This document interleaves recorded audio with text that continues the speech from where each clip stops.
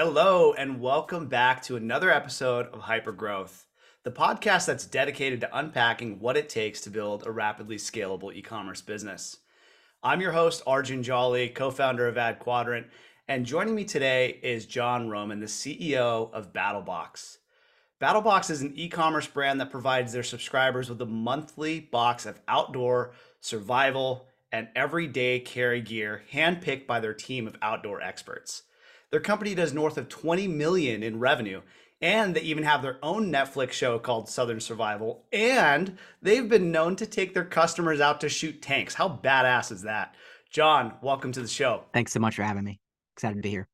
So, John, just to kick us off, why don't you tell us a little bit about yourself, your background, BattleBox, how you got started? What's the story behind what you're doing today? My background is not, this is technically my third career.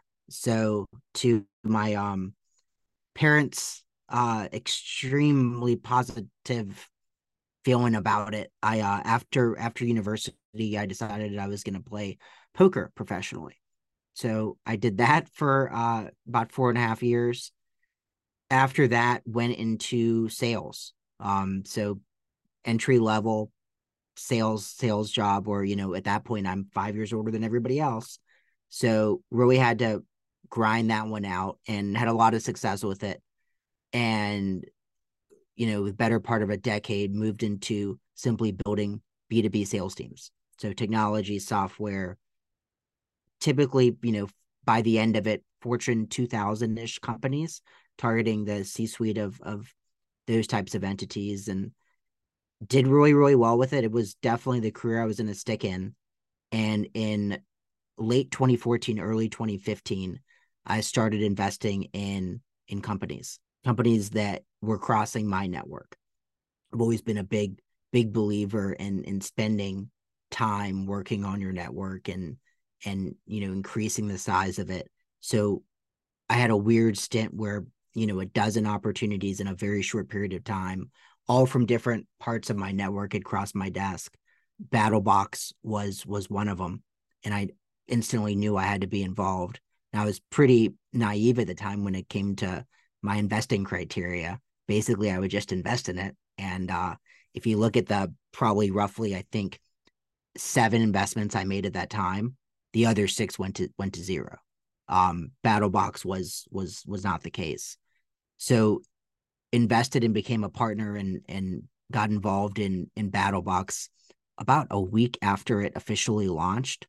It quickly had momentum. I found myself burning from both ends, where I had my 9 to 5, and this was my 6 to 12 every day.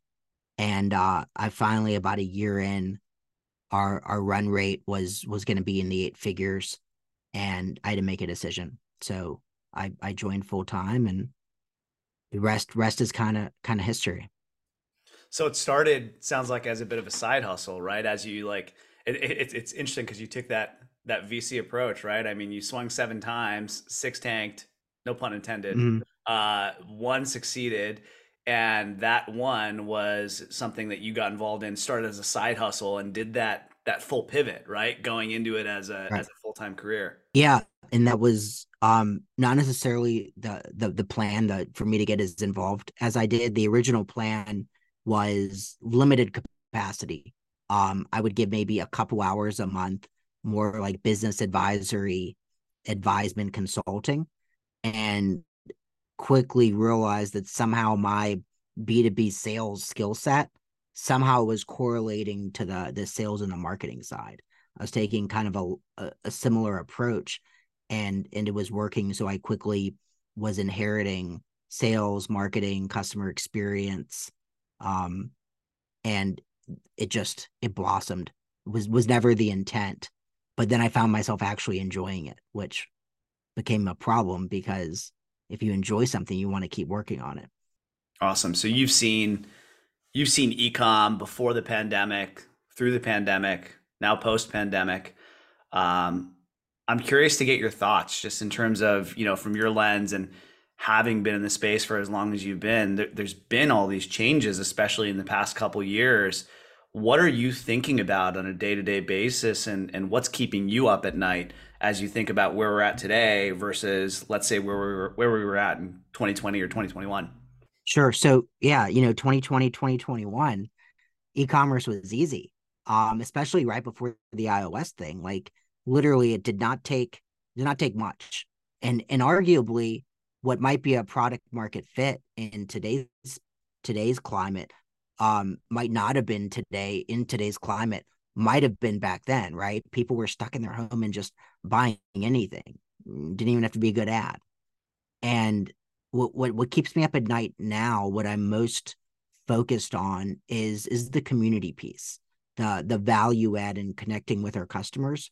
You look at and I've spoken about this before, where our offering or anyone's offering falls on the need want scale, and consumers' behavior has consistently shifted through the years, with the slight anomaly of the pandemic, where they want to connect with a brand, and the farther it is on the want side versus the absolute essential need side, the more important it is, where that consumer wants to feel some sort of connection. Um, and the writing on the wall of that being the case is there in front of us. You're looking at these, for lack of better words, celebrities or influencers that have done a really good job with social media connecting with their fans, and now they're launching brands and they're just instantly successful. There's the people that started on the content side, like Mr. Beast, who's launched multiple instantly successful brands. And then you look at the Kim Kardashian or the Kardashians in general, multiple that have built, they've taken their celebrity, their influence, and they've parlayed it into the business. And both have, two of them have one with a, you could argue, $1 billion valuation, whether that's still the valuation or not, significantly in the nine figures though. And you look at Kim Kardashian, who, her brand, they're talking about it going public and it being the IPO that the actual market needs, which is wild to think of, but the economics are there. So you're seeing it from that side and then reverse engineering it, going the opposite of how brands go. But I think it's just further validation that you have to connect with your consumers. And it is of the utmost importance. It's more about just the product. It's about the experience. Yeah, I think that makes total sense. It's that I think the need want scale is a crucial thing to consider, and really just having that value first mindset, right? To make sure that you're creating value, whether it's tangible or intangible value. It's the emotional component as well that the consumer feels on the other end, right? But I am curious to get your take on something here, John, on the basis of what has taken place in the last couple of years.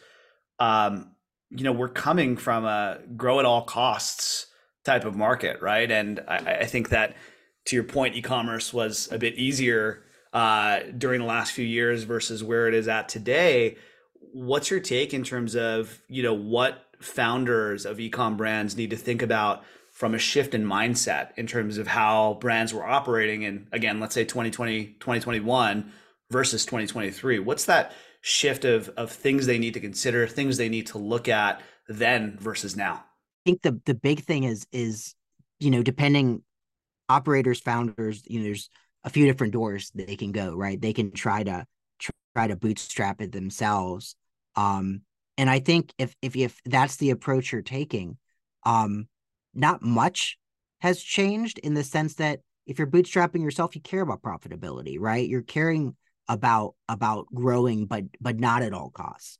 If you jump to the other door, where it's the, hey, let's just grow at all costs, right? We have 20 million. We only need to worry about 6 months of runway. Let's scale and raise another set of money at that point. That's all changed, right? VC PE money, it's it's extremely tougher to come by now.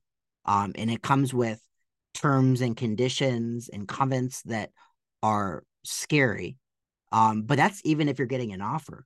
I think watching the correction of the last couple of years for direct to consumer ecom, it's not an easy path. So I think if you are going the path of raising, I think at this point and profitability probably was always in the equation, but you're caring a little bit more about it than you did before, right?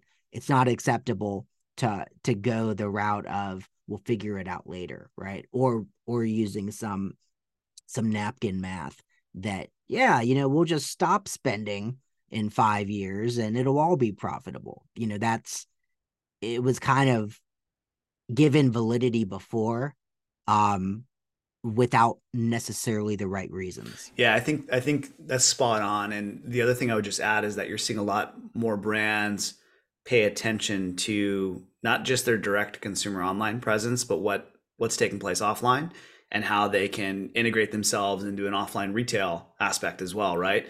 And then determining how do you really bridge that data? How do you leverage IRI data? How do you really measure the endpoint of that consumer across those different channels, be it offline and online, and really marry that story together. So it's interesting for sure to see that there's a bit of a divergence that's taken place in terms of the type of brand and how they operate. To your point, you might have that hardcore D2C brand where absolutely, if they've got that bootstrap mentality, they've been focusing on profitability since day one. And then on the flip side, you've got the brands where they're looking at that growth and market share and integrating more than just online channels into their strategy and really figuring out how they navigate that. Yeah, no, you're spot on. Direct to consumer is a sales channel. It's not necessarily a business in its own accord, right? Like, you're seeing a lot of the, and I'll use this word semi loosely, but thought leaders in the space, really they're focused on the other channels, right? Which is wild because not a lot of people were, you go 3 years ago, 2.5 years ago, everybody would be like, ew, actual in-person retail, disgusting. But Brick and now, mortar. yeah, why would I ever do that? And now that's part of the strategy, right? And it's an interesting piece because to get into retail at scale, it is very, very expensive from a cash flow perspective, right? You're having to manufacture, take the cost of that, and a lot of the big box retailers and traditional retailers, they have some pretty one-sided terms on how they're going to pay and how much they're going to pay. It really is a volume game to get, profit of significance. So it kind of forces you to possibly have either a really strong D2C channel that can support the growth, or looking at actually raising or borrowing. Yeah, for sure. It's you look at the let's just call it a poster child brand like a Liquid Death, right? I mean, they've done Yeah. amazing things online and offline, and they've grown to massive scale. But you also have smaller brands out there. An example one would be a D2C brand called Live Tinted, which is a makeup brand for individuals of different skin tones and complexions. And they started D2C, but then they started expanding into Ulta early, right? And they're taking that as a part of the overall strategy so that they're kind of everywhere to everyone in their audience cohort, but kind of everywhere to everyone. And they're meeting consumers where they are rather Right. than assuming they're going to capture the consumer online only and assuming that's the only place they are, right? And again, Right. maybe that was the case when we were all locked down in a pandemic and we couldn't shop as we normally would. But now things, I think it's just it's opened everybody's eyes to a slightly different strategy. And John, even for your business, I mean, it may not be considered offline retail, but you've got a Netflix show, right? So let's talk about that because ultimately that's not a direct to consumer sales channel, but how did that even come about and how is that impacting the business? Sure. So it definitely to this day still impacts the business. I was looking at our post-purchase survey data this morning in a report that I get, and it's still, I think it was in sixth or seventh place, and we're pretty diversified on our lead sources. On But where did you first hear about us? The Netflix show. So it was a process. So Brandon Curran, who's the face of our brand, he started off as just doing reviews, paying for our boxes. Um, we quickly put him into our influencer program, and then from that, the relationship grew, and we made him an offer to come on full time as the face of the brand. So shortly after he came on full time, we really upped the amount of content we were um, putting out every single month, and it caught the eyes of a production studio called High Noon Entertainment. Their two feathers in their cap are Cake Boss and Fixer Upper. So um two shows that honestly in some capacity or another involved a brand. So they were definitely speaking our language. They shot I don't even know if this is still a term, but a sizzle reel, which typically you take and you shop to get money for a pilot. So they shot a sizzle reel with us, took it to History Channel. History Channel sat on it for 6 months, said no. They took it to Discovery Channel. Discovery Channel sat on it for 6 months, said no. And they're simply asking for the money from one of those two networks to film a pilot, to then have to ask for money again. In 2019 January, so this is over a year at this point. We've been working on it, about a year and a half since film. They took it to Netflix in January 2019. Netflix, basically in the meeting said, "Yeah, we'll do it. We'll do this. We don't do pilots. We're gonna give you the money for the first season, and we want right of first refusal on the next seven."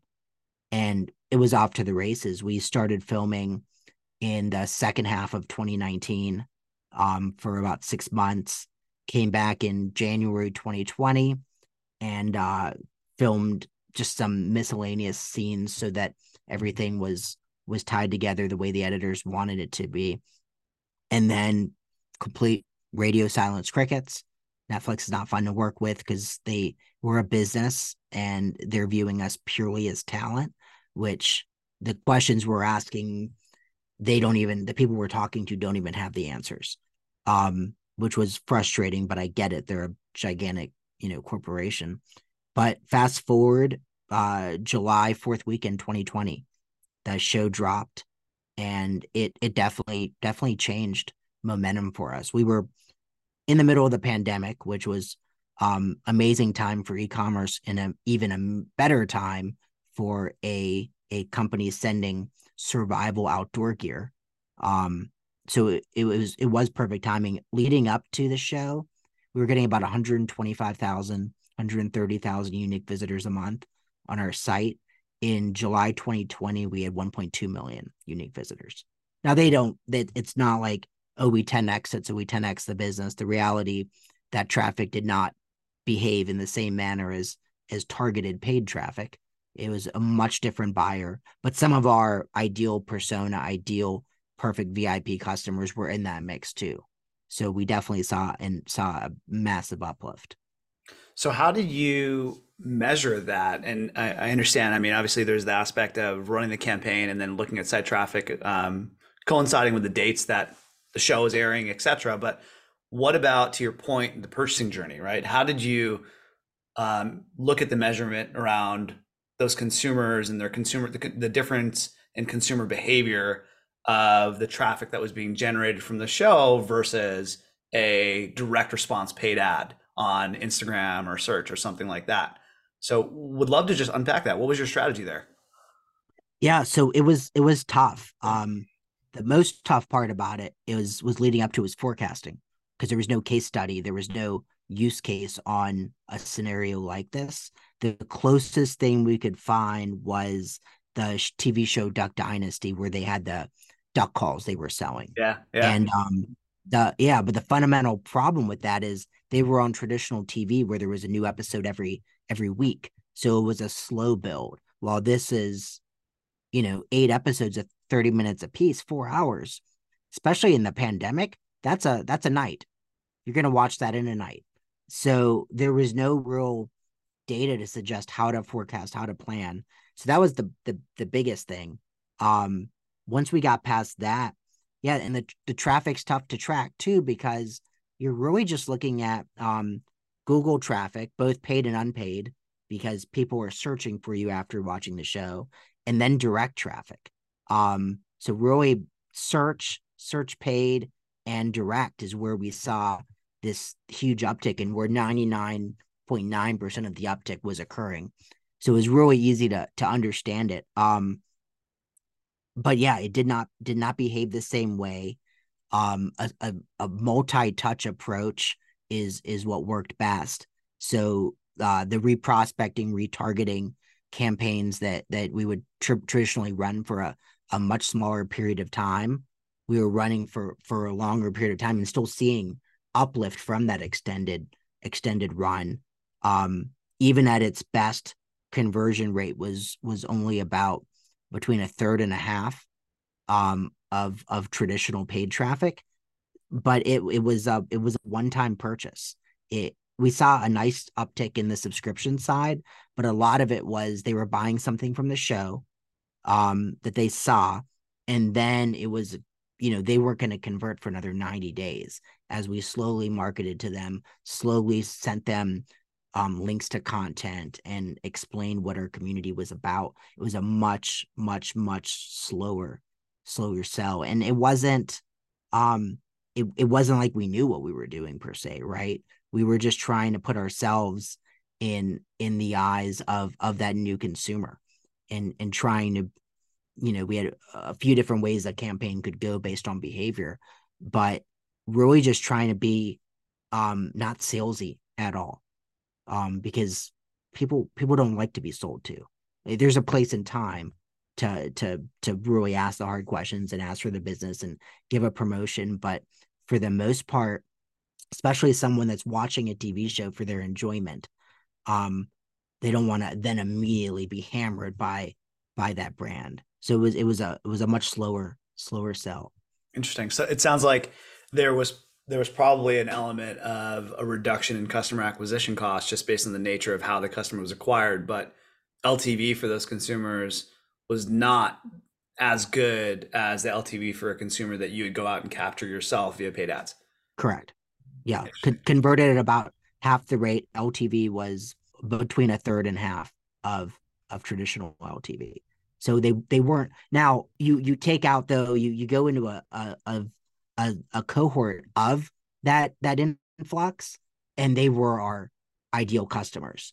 Um, Obviously the mean brings it down, because there were a lot that had no intention of buying, no intention of getting more than ever getting the $10 thing they saw on the site. So there's a lot of data in there, but in there was a sliver of the most perfect ideal customers who just hadn't heard of us Were before. you running post-purchase surveys for those one-time purchasers as well, and getting an understanding of just kind of who they were that way? Yeah. So the post purchase survey, a couple of ways. One, we use software on the front end for attribution, since attribution is a nightmare. It's checks and balance on that. Just trying to see from a different source if we're seeing the same trends, that this this channel is working better than another. Other than that, it's where our focus is on the content side. So if we see that we're, TikTok this month is leading the way, and the advertising dollars don't necessarily state that is the truth, in the sense that, yes, if we're spending 80% on TikTok should be the majority lion's share of the post purchase survey data. So when we see the differences, we know we just have to take it up a level and produce both quality and content, quality and quantity content on those channels. So like right now, we're struggling a bit on Meta and TikTok, but we're seeing YouTube, where we advertise very little, leading the way for us. So because of the advertising struggles, but the post purchase survey data is showing YouTube. So we're increasing the frequency of some of our content currently on YouTube, kind of leaning into it a little.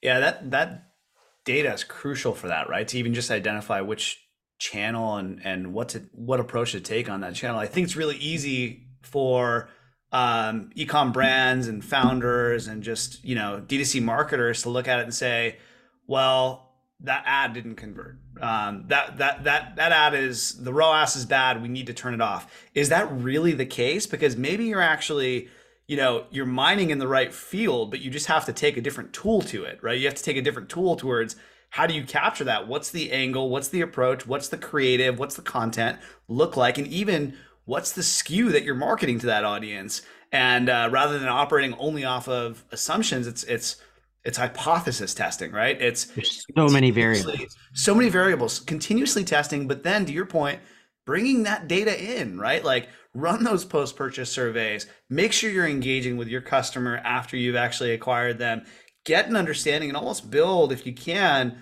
a customer 360 map, like leveraging a CDP or otherwise.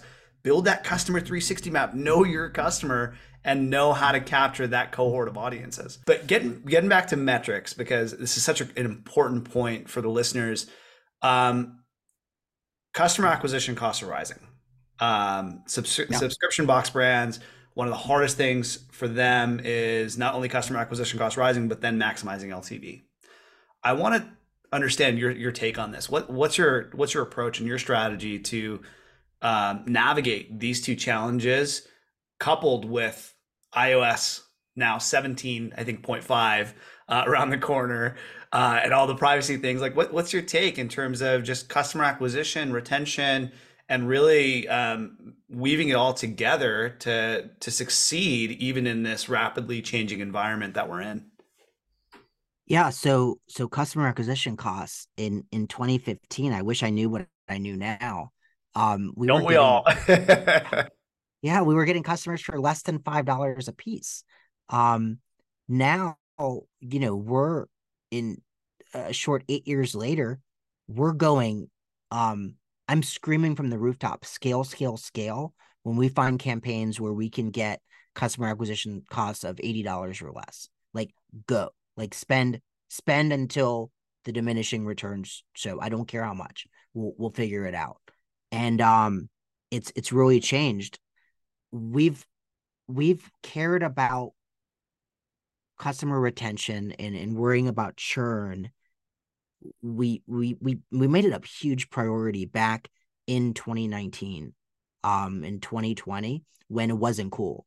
No one really cared. Everybody's like, oh, just get another customer. Now, of course, the minds, everybody's like, oh, it is. Oh, I've heard a million times through my life it's easier to keep a customer than get a new one. This is what they meant. So it matters. So I think as long as you can extend the life cycle of the customer, it's huge. There's a million different ways to skin the cat. We're currently testing automatic discount, where we're just reaching out to them before they churn, because we know that's a tough spot after that third order, stating, hey, you don't even have to do anything. We've added this to your account. Here's a credit.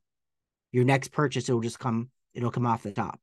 Um, we don't have enough data yet on it. We're probably 2 months away from having enough data to at least make an educated guess on how the data finishes. But little things like that, little additional touch points, that any brand can do just to engage customers. We're looking at, while we don't have enough data on the that 3 to 4 month span, we're already talking about doing a 12 to 13 month span, or 12 to 13th order span, where we see another slight dip.